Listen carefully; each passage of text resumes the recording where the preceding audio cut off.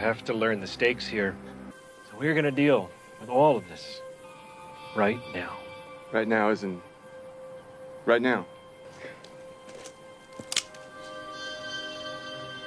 Let's do it. Okay. No! Hey, asshole. How about a smile? This is nothing. We've been letting you off easy. You sure you don't have that backwards, kid? Yeah, I'm sure.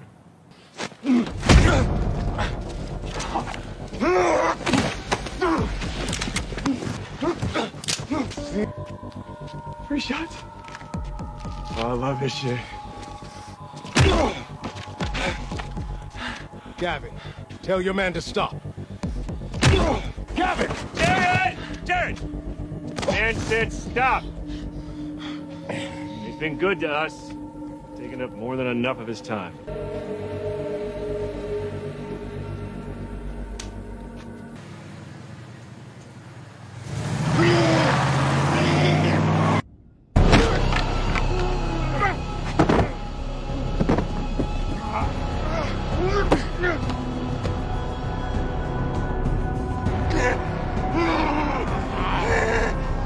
You like sticks, right?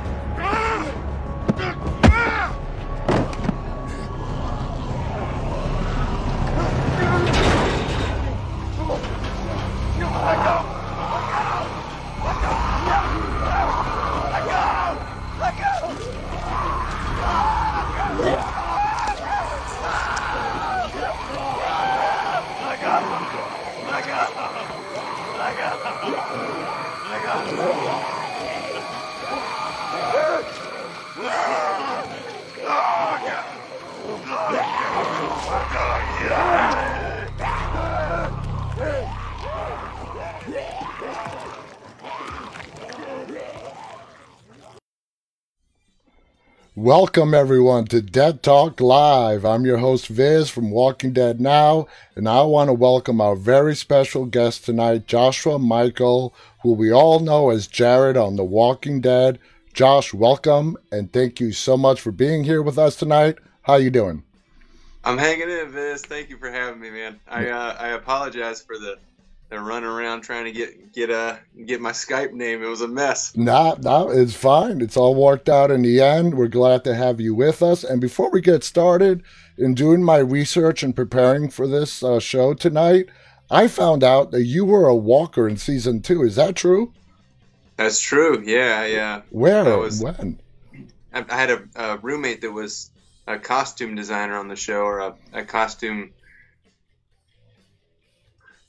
And she made it clear that there was a rush call, and I long wanted to be on the show in any capacity.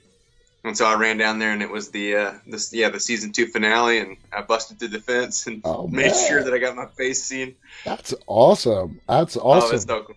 I mean, they didn't mention which episode. Now I know which episode. I'm going to go back and rewatch that. So let's get right into this. All right. When you were reading for the role when you were reading for the role, did you know who you were reading for and what type of character Jared would be? Yeah, more or less. I think a lot of the kind of dickishness of the character I found on set, but I had gotten sides, and the character's name was Justin and Jerry or something. Because I read for not only Jared, but I read for Gavin's role as well.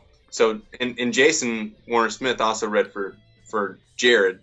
But we read through those things, and I kind of knew that this cat was trouble. I kind of assumed that he would die very early, and that wasn't the case, thankfully. No, you lasted quite a while. It was awesome. Yeah, I lucked out. Yeah, I would say so. I tell all our guests, if you manage to make it through at least 3 or 4 episodes on The Walking Dead, you've done pretty good for yourself. So Jared, were they contemplating you for any other? Before I get to the next question, were they contemplating you for? I mean, you already said for Gavin. Was it just those two, or were they contemplating you for any other savior or any other kind of role? A couple weeks earlier, no, not even a couple weeks, a couple days earlier, I had read for Richard. And then, but before that, I started reading around season 3. And I think I read for maybe, I went back and looked at one point, and it was somewhere between 15 and 17 different auditions that I'd had for the show. Wow. And none of those stuck up until Jared, obviously. That's awesome. That's awesome. Now, Jared, you know, no way around it. He's one of the cockiest saviors that we've ever gotten to meet on The Walking Dead. In my opinion, second only to Negan when it comes to arrogance and cockiness. Were you excited to take on that bad guy role? I love it.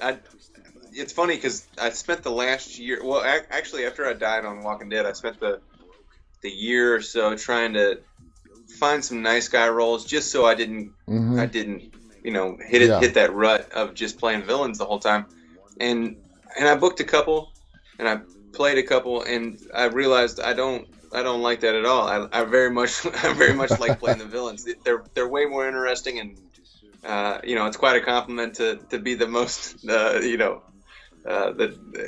hated guy. You could say it. Most hated guy. Yeah. Outside of Negan, yeah, I very much appreciate it. It was funny, like watching the death scene, because I did Talking Dead that night, and I was watching Twitter as the show was airing live, and just watching people's reaction to the death was so nice. It was lovely. You know, everybody was so thrilled that this character died, and I, you know, at that point I realized, okay, that was cool. You know, that people had feelings about it.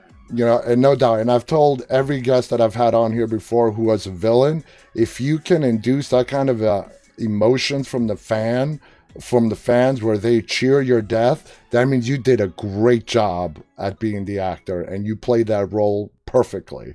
I mean, and that's exactly what Jared did. Great stuff, exactly. Now, what was it about Richard that rubbed Jared the wrong way?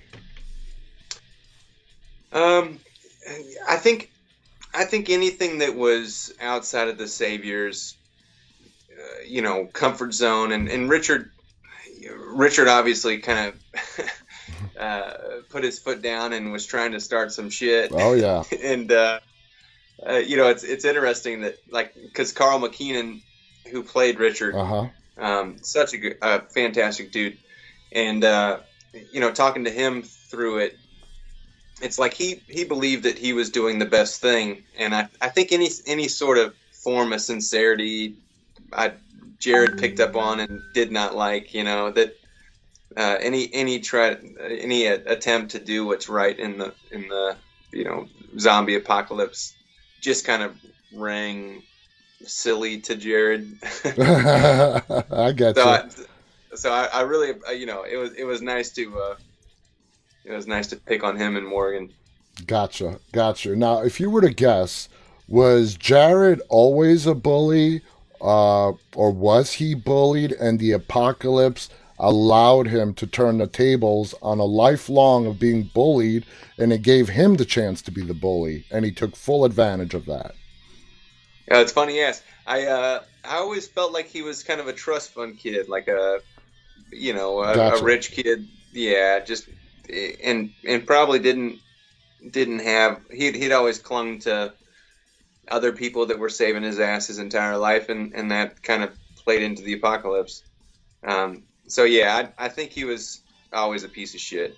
Yeah, and the apocalypse. And I had asked it at one point. I'd asked Scott Gimple. I mentioned this on another interview not too long ago, and I'd asked Scott Gimple, you know, hey, is there any chance of redemption for this guy?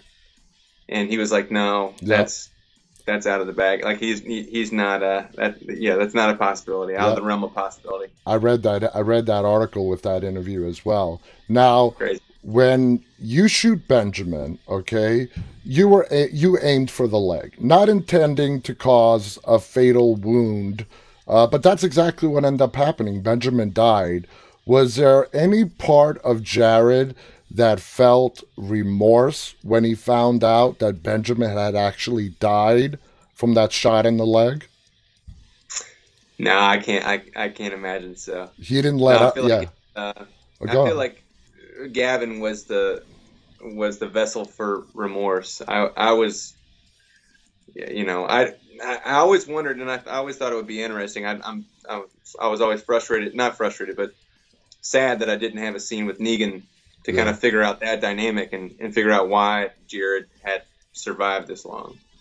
Well, but yeah, I think that was Jason's kind of bag to feel bad about stuff. Yeah, and we had Jason as a guest here like last week, and one of the questions that I asked Jason was, why would he continue bringing Jared to these kingdom exchanges when he knew Jared would make a tense situation even worse? And Jason said was that you guys sort of discussed this amongst yourselves as to why Jared would keep coming.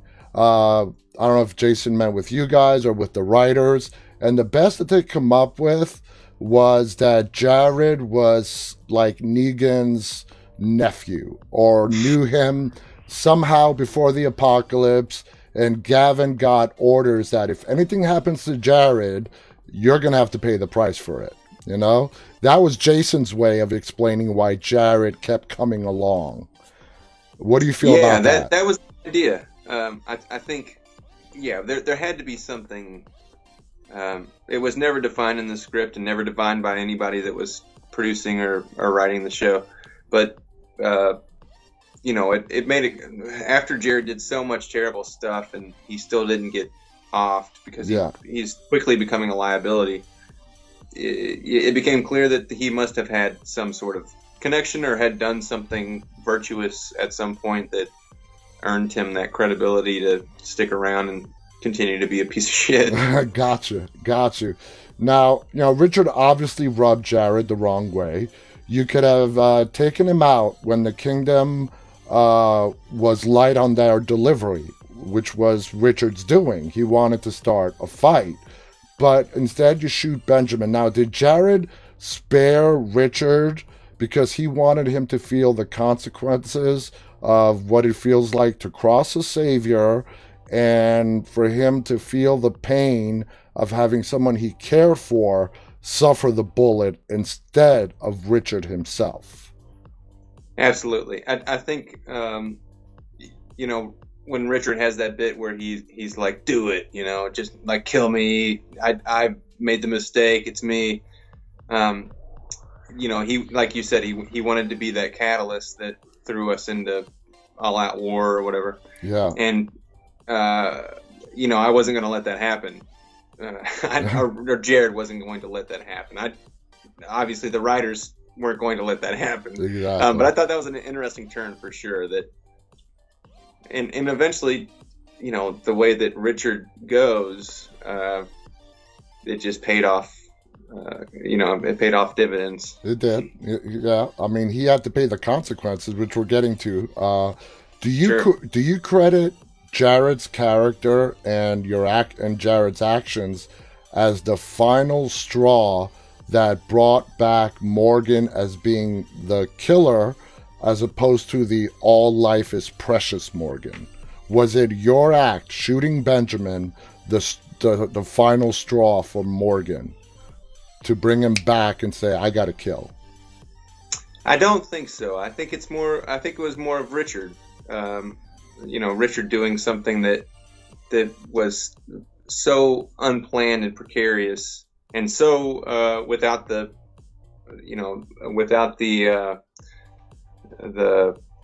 okay of the rest of the group. I played into it, but I don't think I pushed Morgan off the edge. Okay. 100%. I think it wouldn't have been there if they had kind of continued bringing that,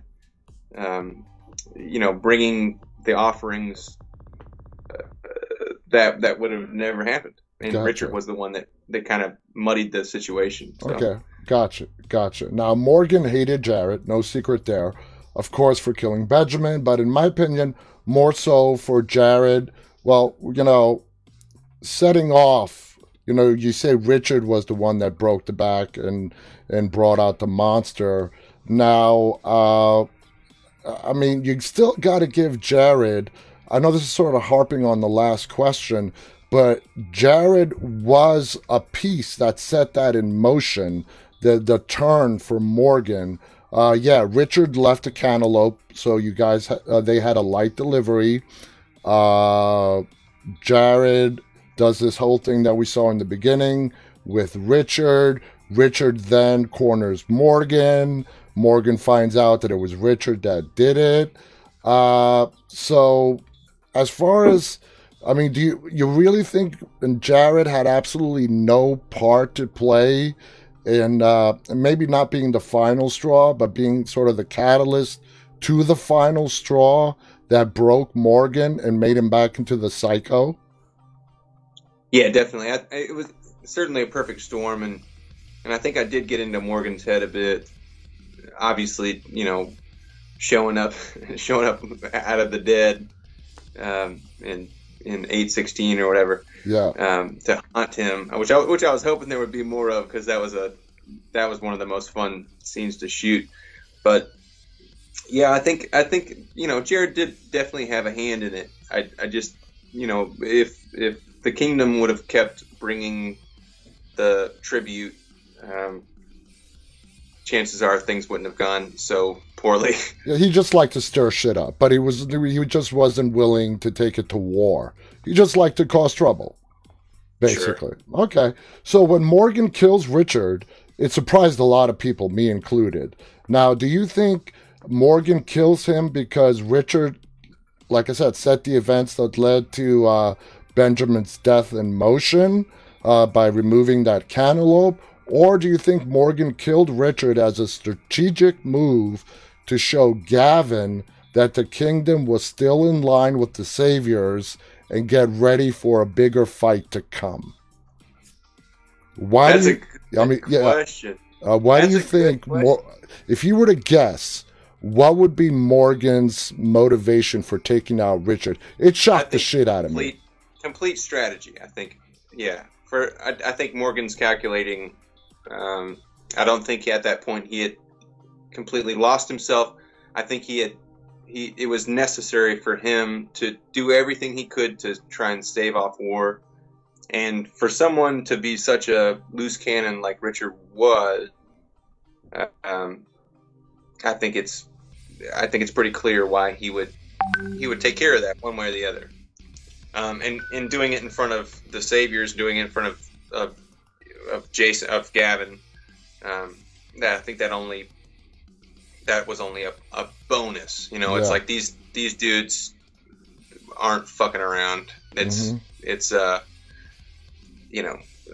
they're taking this as seriously as we are, and we're expecting them to. Gotcha. Yeah, he was just doing what I think he thought was expected, and anything to keep the Saviors from completely overcoming everybody else.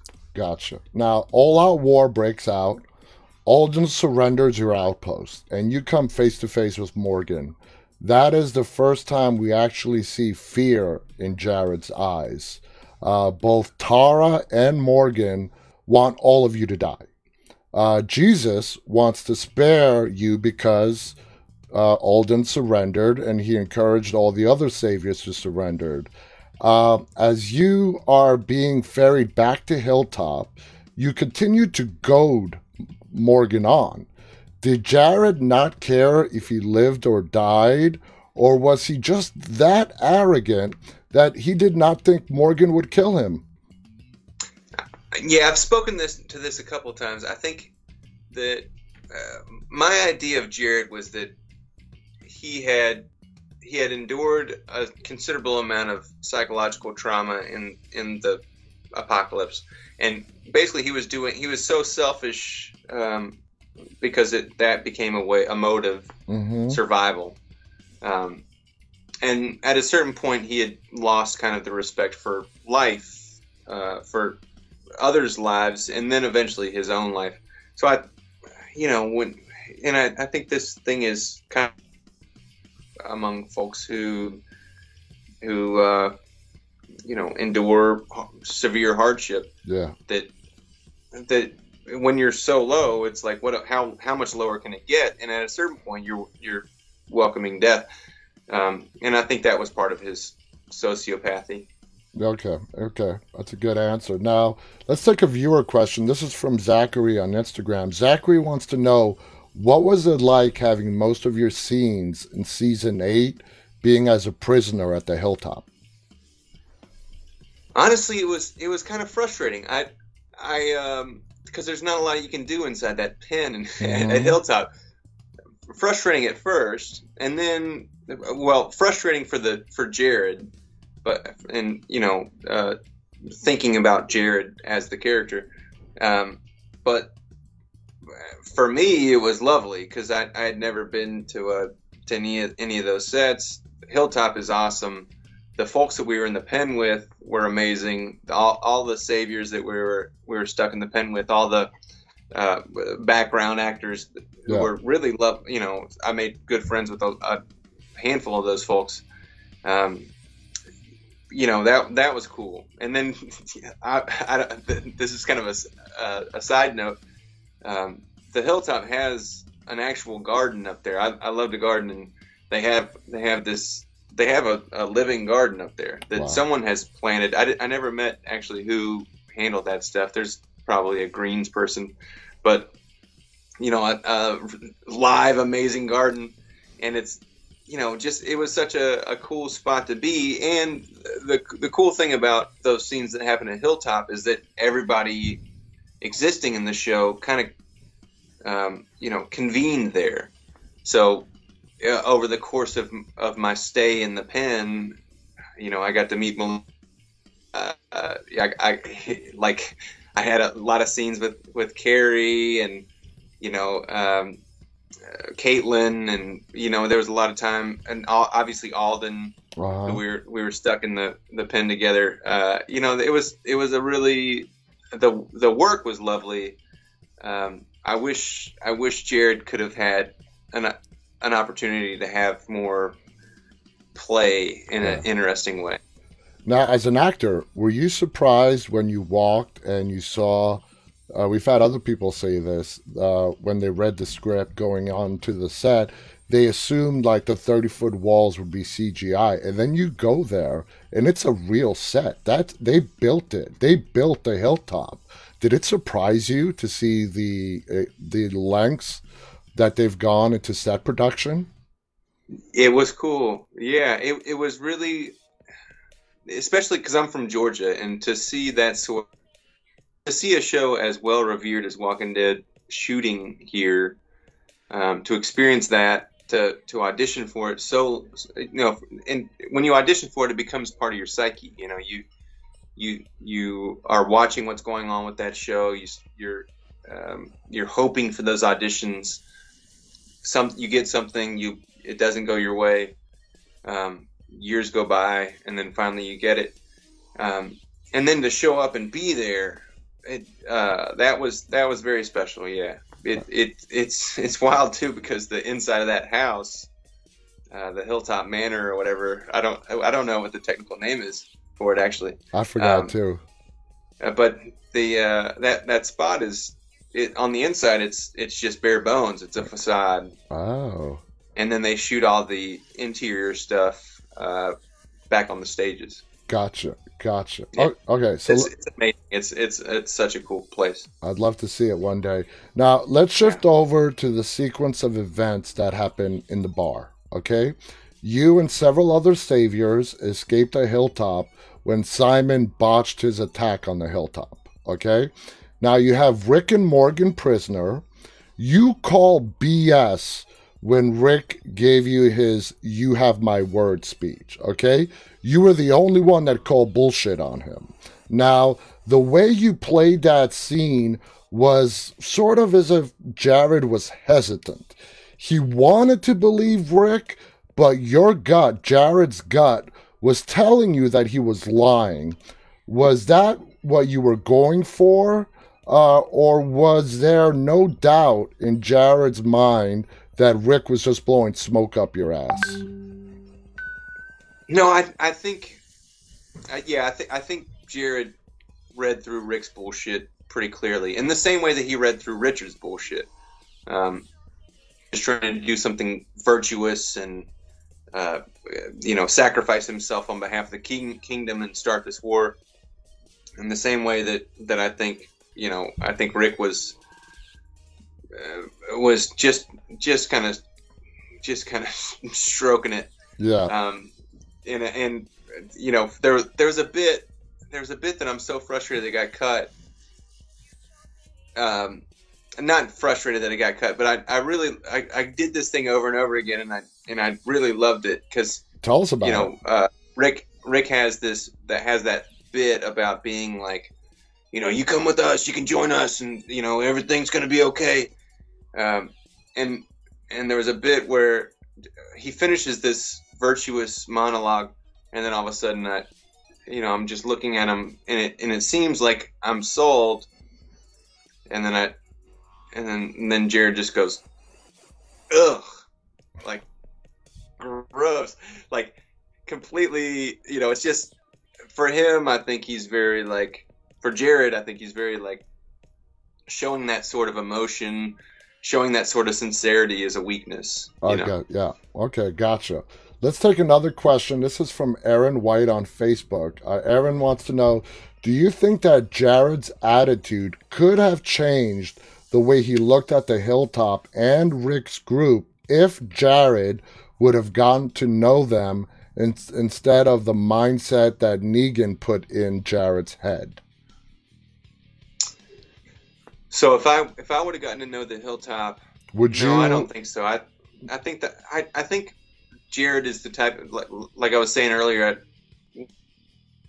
You said there's really not a lot of redeeming qualities for him, and so latching on to a group like the Saviors makes sense in that universe, in that idea. It was a perfect fit. Yeah, I don't think I would fit well anywhere else unless I had a redemption arc. I did something interesting that really redeemed me, and folks started giving me the credit that I believed I deserved, which probably would have been a lot of credit for Jared. I don't think I would have fit in. Really, yeah. I think it would have been too cheesy for me for Jared. Okay, gotcha. Yeah. Now, when the time came for Jared, we saw his true colors, okay? He was a coward. When the bar was overrun by walkers, he went running for cover, and ultimately it was just you and Morgan, played by Lenny James, fighting it out. What were your feelings reading the script, knowing how Jared's time on The Walking Dead was coming to an end? Just reading the script, what'd you think of it? Well, I should say it was prefaced with a call with Scott Gimple, and he told me that my time was coming to an end, and we had some kind words, and I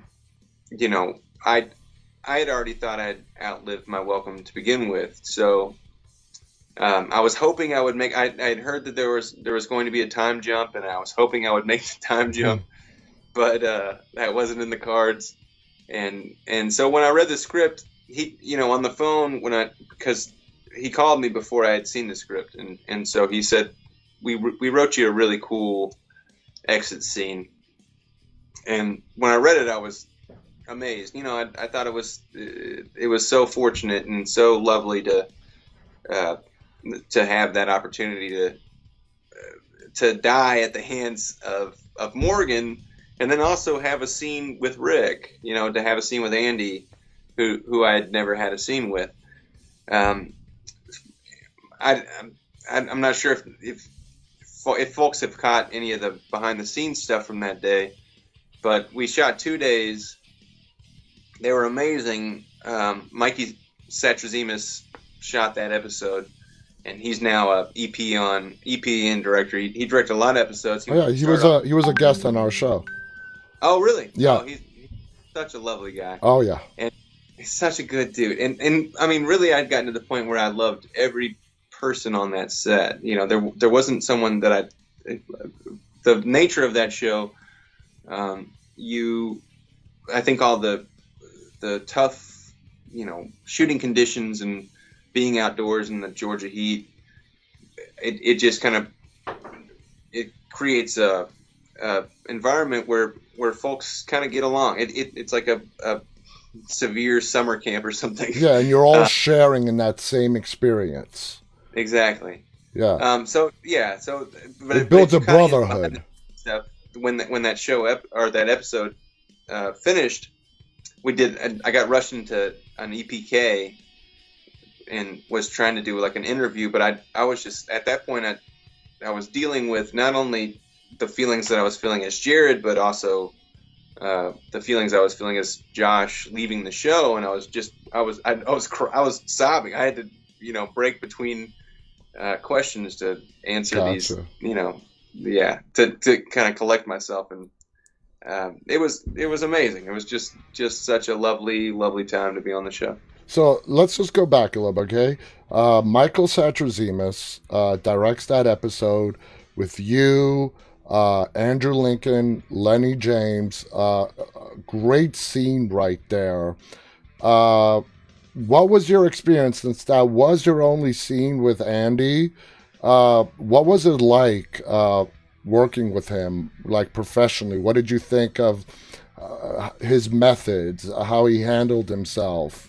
What was your overall opinion on how Andy Lincoln, how dedicated he is to the craft? There's a reason why a show about zombies has made it this long, and I believe that Andy is that. The positivity he brought to set, the way he treated every single person.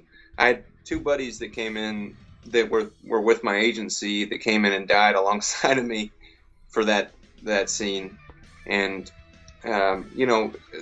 he showed them the same care he showed me, and that is welcome to this show that I created, but also there is no ego attached to it. Yeah. And I mean, everything that everyone says about Andy, in my short experience with him, on a couple of days of work and some of the rap parties, he's just the most lovely guy, and I don't know anybody that speaks anything else of him. It's just such a fortunate thing, and I think that's reflective of how the show came to be. He hopped on this thing that first season 6 episodes, and I don't think a lot of folks thought it would carry on for as long as it did and have the appeal that it did, and I think he never lost sight of how fortunate he was to be on a show like this. That's awesome. Yeah, everybody always says the same thing. He's just a wonderful human being. Now, such a good. Yeah, let's go to Jared's death. Now, believe it or not, on The Walking Dead, after 10 seasons, there have not been a lot of guest supporting major characters that we see actually get devoured by zombies, by walkers. The most notable one that comes to my mind is Noah, back in the several seasons before you came on the show, and then you. So you're in a very exclusive group in The Walking Dead of having your death be exclusively done at the hands of walkers, literally tearing you apart. How does that make you feel? I mean, it's great. I always said, because as Jared went along and kind of continued to live despite all odds, everyone on set would come up to me and be like, "Oh, you're gonna die, and that's gonna be wild." And I kind of hoped for something amazing like that. That's awesome. So I always said I wanted to be either eaten by Shiva, axed by Jerry, or die at the hands of Morgan, and I, dying at the hands of Morgan made the most sense in the scope of the story. Gotcha. Now Morgan could have killed you quickly. He could have easily have put you down before locking you outside those gates. but he held you there for the walkers to get you. If you were to switch roles, okay, put yourself into Morgan's shoes, do you see yourself doing the exact same thing? The way the writers wrote it? Instead of Morgan putting Jared down, maybe with that cue stick that you had to him, and putting him down, and then Morgan going to the safety behind the gates. He went behind the gates, grabbed you, held you there for the walkers. It was a vicious way for you to die. He had no remorse look on his face for doing it that way. If you reversed the roles, would you have done it the same way if you were in Morgan's shoes? Oh, absolutely. I honestly don't think that Morgan had an opportunity to kill me before. Well, I hope it came across that it was still a struggle until he kicked me outside of those gates. Yeah. And then at that point, it was the only option. Close it up.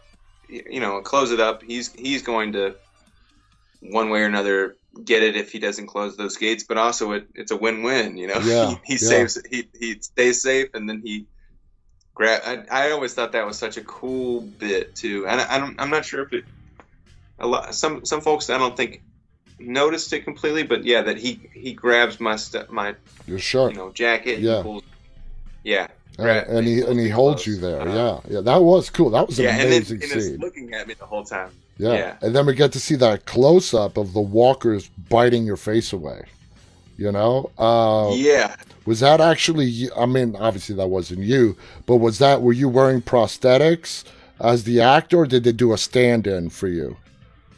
No. I was wearing prosthetics. That was the VFX team, and so before we broke for lunch that last day, they had the piece, the prosthetic on me, and so I have photos where I'm eating lunch across somebody, like with this bulbous face that's just ready to be ripped off, and then oh my gosh, I'm forgetting the guy's name who bit my face off, but the first time he went for it, he bit into my actual cheek. Oh. He bit too deep. But also I was like moving around and I didn't even notice completely. But yeah, they got that nice pull. Yeah, that's a close up right cool. there. The skin. Yeah. All right, now let's go to the hallucinating that you mentioned earlier. Morgan started hallucinating about your characters after you died, obviously. Now, after Jared died, you could sort of say you became sort of the main focus of Morgan's hallucination. Why Jared? Of all the people Morgan has lost over the years, why did Jared come back to haunt him in his hallucinations? Biz, I don't know, man. I was really happy to come back, I tell you the truth. I was hoping it would happen a lot more, but I don't know exactly why it was Jared. I think it was just kind of, it fitting for the season, but it was funny because I wrapped out, and like I was saying, I did the EPK interview or whatever for the behind the scenes stuff. Yeah. And I was, sobbing, and I afterwards found everybody that I wanted to say goodbye to, which was everybody, and gave them hugs and was just crying on them, just saying goodbye. I've only been there 11 episodes, but like it's the longest opportunity I've ever had on a show, or any body of work. And then a week later, I get a call from my agent, and she's like, "Hey, do you want to go back to The Walking Dead?" And, for 8/16, and I'm thinking like, I mean, absolutely. Yeah. Also, I have to see those people again who I had these heartfelt goodbyes with, and show back up for a day. That's awesome. It was lovely. And if I can share a story, actually, absolutely. I meant to share this on Talking Dead, but I think they asked me kind of about it, but I was so nervous I didn't get a chance to talk about it. But please share away. When I was on that last day, I came in, and it was the first scene I had the opportunity to have with Norman, and everybody was there. It was a big scene where they were going through, and it was just such a cool day to be there and see everybody again. then I, because I'm bloodied up, I go back to, they wrap me kind of earlier in the day. I go back to clean up, and I'm driving out for the last time from the stages, and we were shooting walking distance from the stages, just on a road that they use kind of often on the show. Mm-hmm. And I'm leaving the gate, and who do I see but Andy Lincoln walking back. And it literally is the last time I ever left those stages, and I see Andy, and I just had an opportunity to tell him thanks for starting the show and bringing it to Georgia and committing so hard, being so dedicated to it, and as someone that is from Georgia, and it's I'm sure it brought so much of the industry attention once a show, because I honestly don't think that the industry would be what it is in Georgia now without Walking Dead. Among other properties, Tyler Perry obviously is doing amazing stuff here, and has been for a long time. But with Walking Dead here, I think it suddenly put a magnifying glass on what was happening here, and the opportunity to create good quality content here. Uh-huh. And so I just had that moment with Andy and was able to say thanks, and then I drove off. I went home and waited for the show to be cut together and waited for the world to see it. So that's awesome. So on your way out, you get to see the star of the show, and he was, I know you kept in touch with a lot of them, but he was the last one that you said goodbye to driving off the set. That is so cool. Yeah. It was amazing. That was so cool. Now, the hallucination scenes, were you able to shoot everything in one day, or did you have to sit in that makeup chair for several days? Oh no, yeah, that final hallucination scene was, I think it was less than a normal day. I think I showed up maybe 10 a.m. and I was wrapped by 3 p.m. It was quick. I sat in makeup for maybe an hour, but the makeup for my death scene actually took a lot longer. But this thing, it was just a piece they just glued onto my face. Gotcha. And I was just blood mouthed. And Greg Nicotero kind of referenced American Werewolf.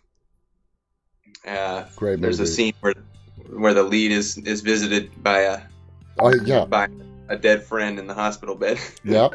He gets visited by that dead friend in the movie theater, and just before, I know exactly what you're talking about. Man, you got to give it to Greg Nicotero. He is a true horror fan. He's such a badass, and he's doing Creepshow. Yeah, he's shooting here as well. Definitely Creepshow as well. Did you and Lenny have fun shooting those hallucination scenes? I had a blast. I don't know about Lenny. Lenny is such a consummate actor. He's so severely serious. You could chat with him between stuff and whatnot, but I think he didn't break much, but I had a blast. I just wanted more mouth blood. I just wanted to kind of continue drooling down my face, whatever, make it as gnarly as possible. That's awesome. All right, hold on. I lost my place here because did you feel awe just working with such an actor like Lenny James, who's so beloved in the industry and just an amazing actor? How did you feel just like being in all those scenes with him? Were you like, wow, I'm here working with Lenny James and we're doing scenes together? How does that feel, man?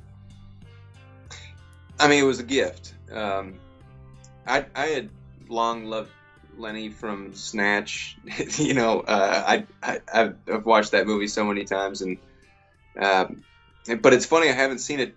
I heard he was in 24-Hour Party People, which has been recommended to me a lot, and I need to see. But just getting the opportunity to work with him, kind of see how he operates on set, see the kind of dedication he brings to the craft in the same way that Andy did, same way that everybody does on the show. it was just, yeah, that was a really fortunate thing. I got to see Lenny the other day. We did a short with the script supervisor, Amy Lacey, who has been shadowing, essentially shadowing all the directors and EPs and writers this whole time, just script supervising since the pilot. And finally she's making the crossover to direct her own short. And so it was a lot of folks were volunteering their time, and Lenny did, and Cooper, and I got to work with Pollyanna, and it was just such a cool thing. All the hair and makeup team, and so many of the folks that worked the show, to get to see them after having not seen them for maybe 2 years, because they, you make wonderful friends when you're working, and then inevitably they continue working, and you can't see them. It's a grueling schedule for them, so you don't see them very much, and then so it was a really cool thing to get to see Lenny again and get to feel those same nerves around him that I did before. Like, here's this British trained actor who is so dry and awesome, but like, no bullshit. You just constantly thinking like, oh, I'm embarrassing myself in front of this guy. No, I don't think so. Now, was there anything that you would do to get into the mindset of Jared just before they started shooting? Like, as an actor, what would you do to switch from Joshua to Jared? Did you have any kind of special thing that you would do? Tricks, methods? I'm big on the costume, and I'm big on the look. That I think that always helps define a character, and I don't wear my hair's about here now. I don't wear it down very much. It's cumbersome. So just by nature of like letting my hair down, the posture that I assumed was kind of a crotch out kind of person. Just kind of always leaning back, kind of in the same way Negan does. Yeah. I felt like that helped connect. But I did also think about kind of the psychological trauma of things, and that I tried to not make it. I tried to not take anything too seriously as Jared. Yeah. Because I think he, at a certain point, experienced a considerable amount of trauma and just devalued life in a way that it was just a big game to him. Gotcha. Now, when you were on set and the cameras were rolling, did you do any kind of improvisation? For example, when you had your fist over Richard and you flipped it to the bird, was that in the script or was it something that you did? Because for me, I can look at that and see it go either way. I have to go back and look, actually.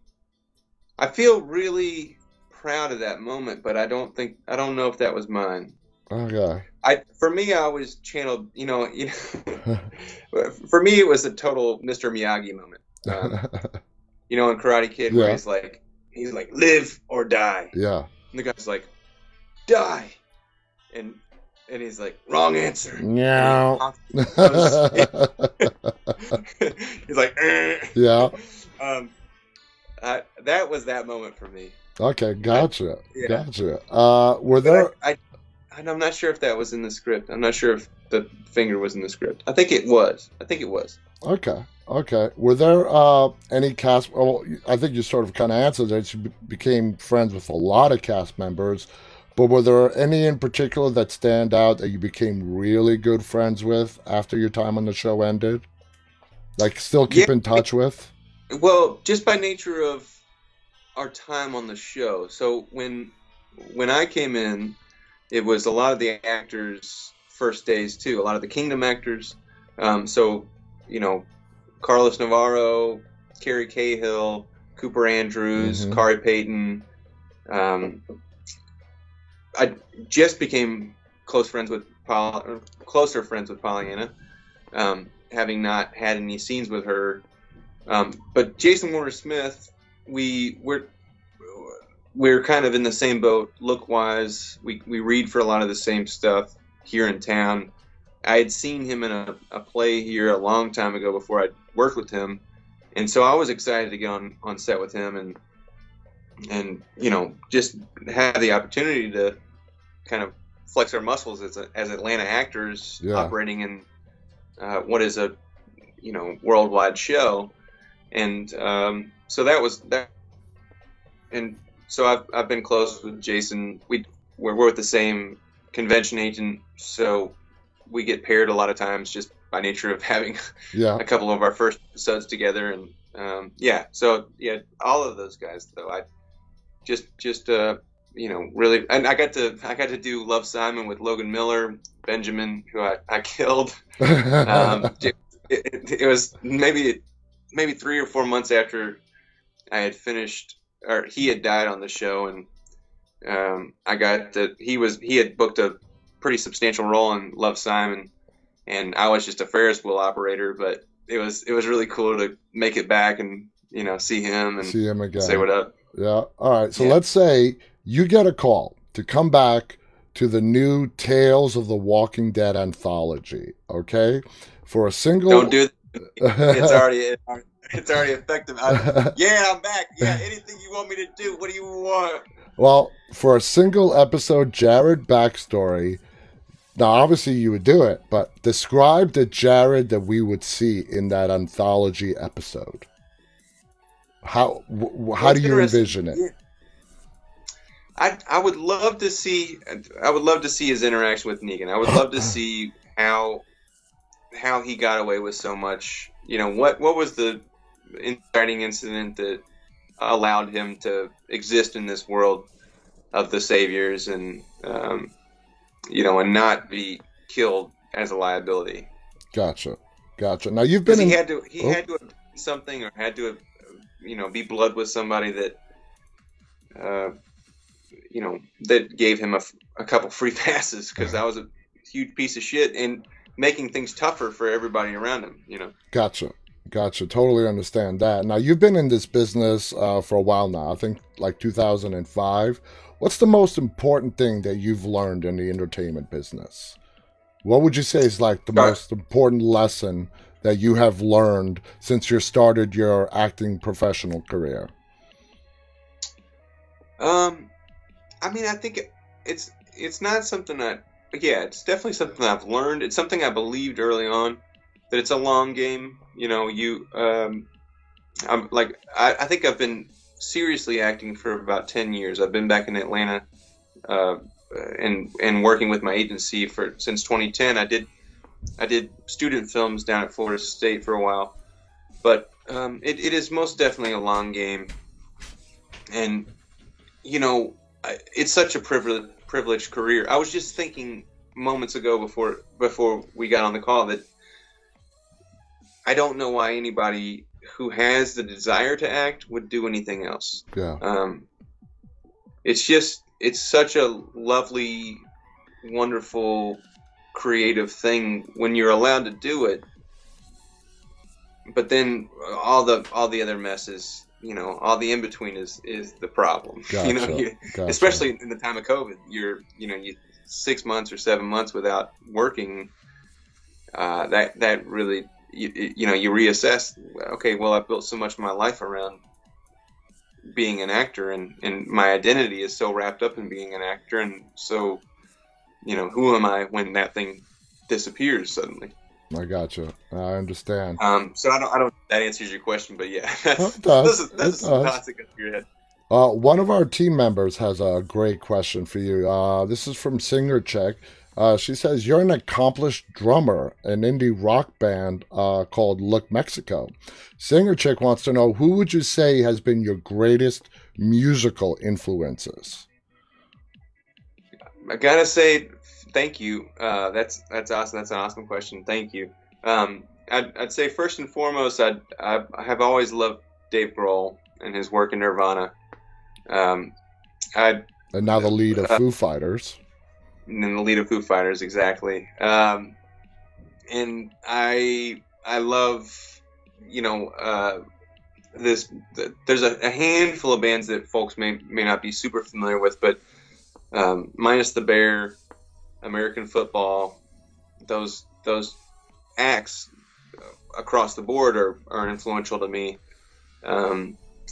I've loved all the drummers for Alkaline Trio. It's funny, like there's some bands that kind of pop up on your radar, and you realize how much they influence your drum style, or your artistic style, and but you don't necessarily listen to anymore. But I listen to, like, say, Goldfinger a lot. And their drummer was great. I listened to. I love REM still. Peter Michael Buck, Stipe. and Mike Miller. Yeah. Those are some great bands, man. Danny Carey and Tool. Dana Carey, rather. Is that right? Yeah. And Tool. But I don't play anything like him. I just love his work. Gotcha. We're almost out of time, but I do want to get one more question in. If you can go back to when you were younger, not that you're old, but if you could go back to your younger days when you were starting out and give yourself one piece of acting advice, what would it be? It's got to be do less. And you hear this all the time. You feel like this. I see somebody saying Lars Ulrich. No way. No. Fuck Lars Ulrich. That is a clown. No, on the first couple albums, he's great, and he really was an influence. But no, I'm sorry. White. No. Yeah. If I could go back and I would say, do less. Put your best foot forward. I sent in a lot of auditions that I think were complete garbage very early on, and I had to undo that first impression. Yeah, which is very hard to do. It is. But approach it with the respect that it deserves, and also the fun. If you're having fun, the best times I've ever had on set are the times I'm having fun, and there wasn't a day on Walking Dead that I wasn't having fun, and I think that's maybe why I had such a life on the show. Yeah. There's other stuff where you get on set and you're nervous as hell, and things aren't going right, and you just don't trust yourself, and then it shows in the work. You watch it back, and you're like, well, yeah, I look nervous. It appears nervous. They cut around me. Yeah. Gotcha. Well, Joshua, I want to thank you so much for joining us. This has been a great hour. It just flew right by, man. I can't believe the hour is already up. Again, thank you so much for being our guest. My brother, who's also my executive producer, wanted me to personally tell you from him, thank you so much. He's a big fan of yours. So Marco, thanks you for also joining us. Our viewers, thank you for being with us and sharing these stories. It's been fabulous. We got to have you on again sometime. Guys, thank you for tuning in tonight. Thank you to Joshua for joining us. I'll be back on the air again tomorrow night, guys. Stay safe and stay walking. Good night. Appreciate you.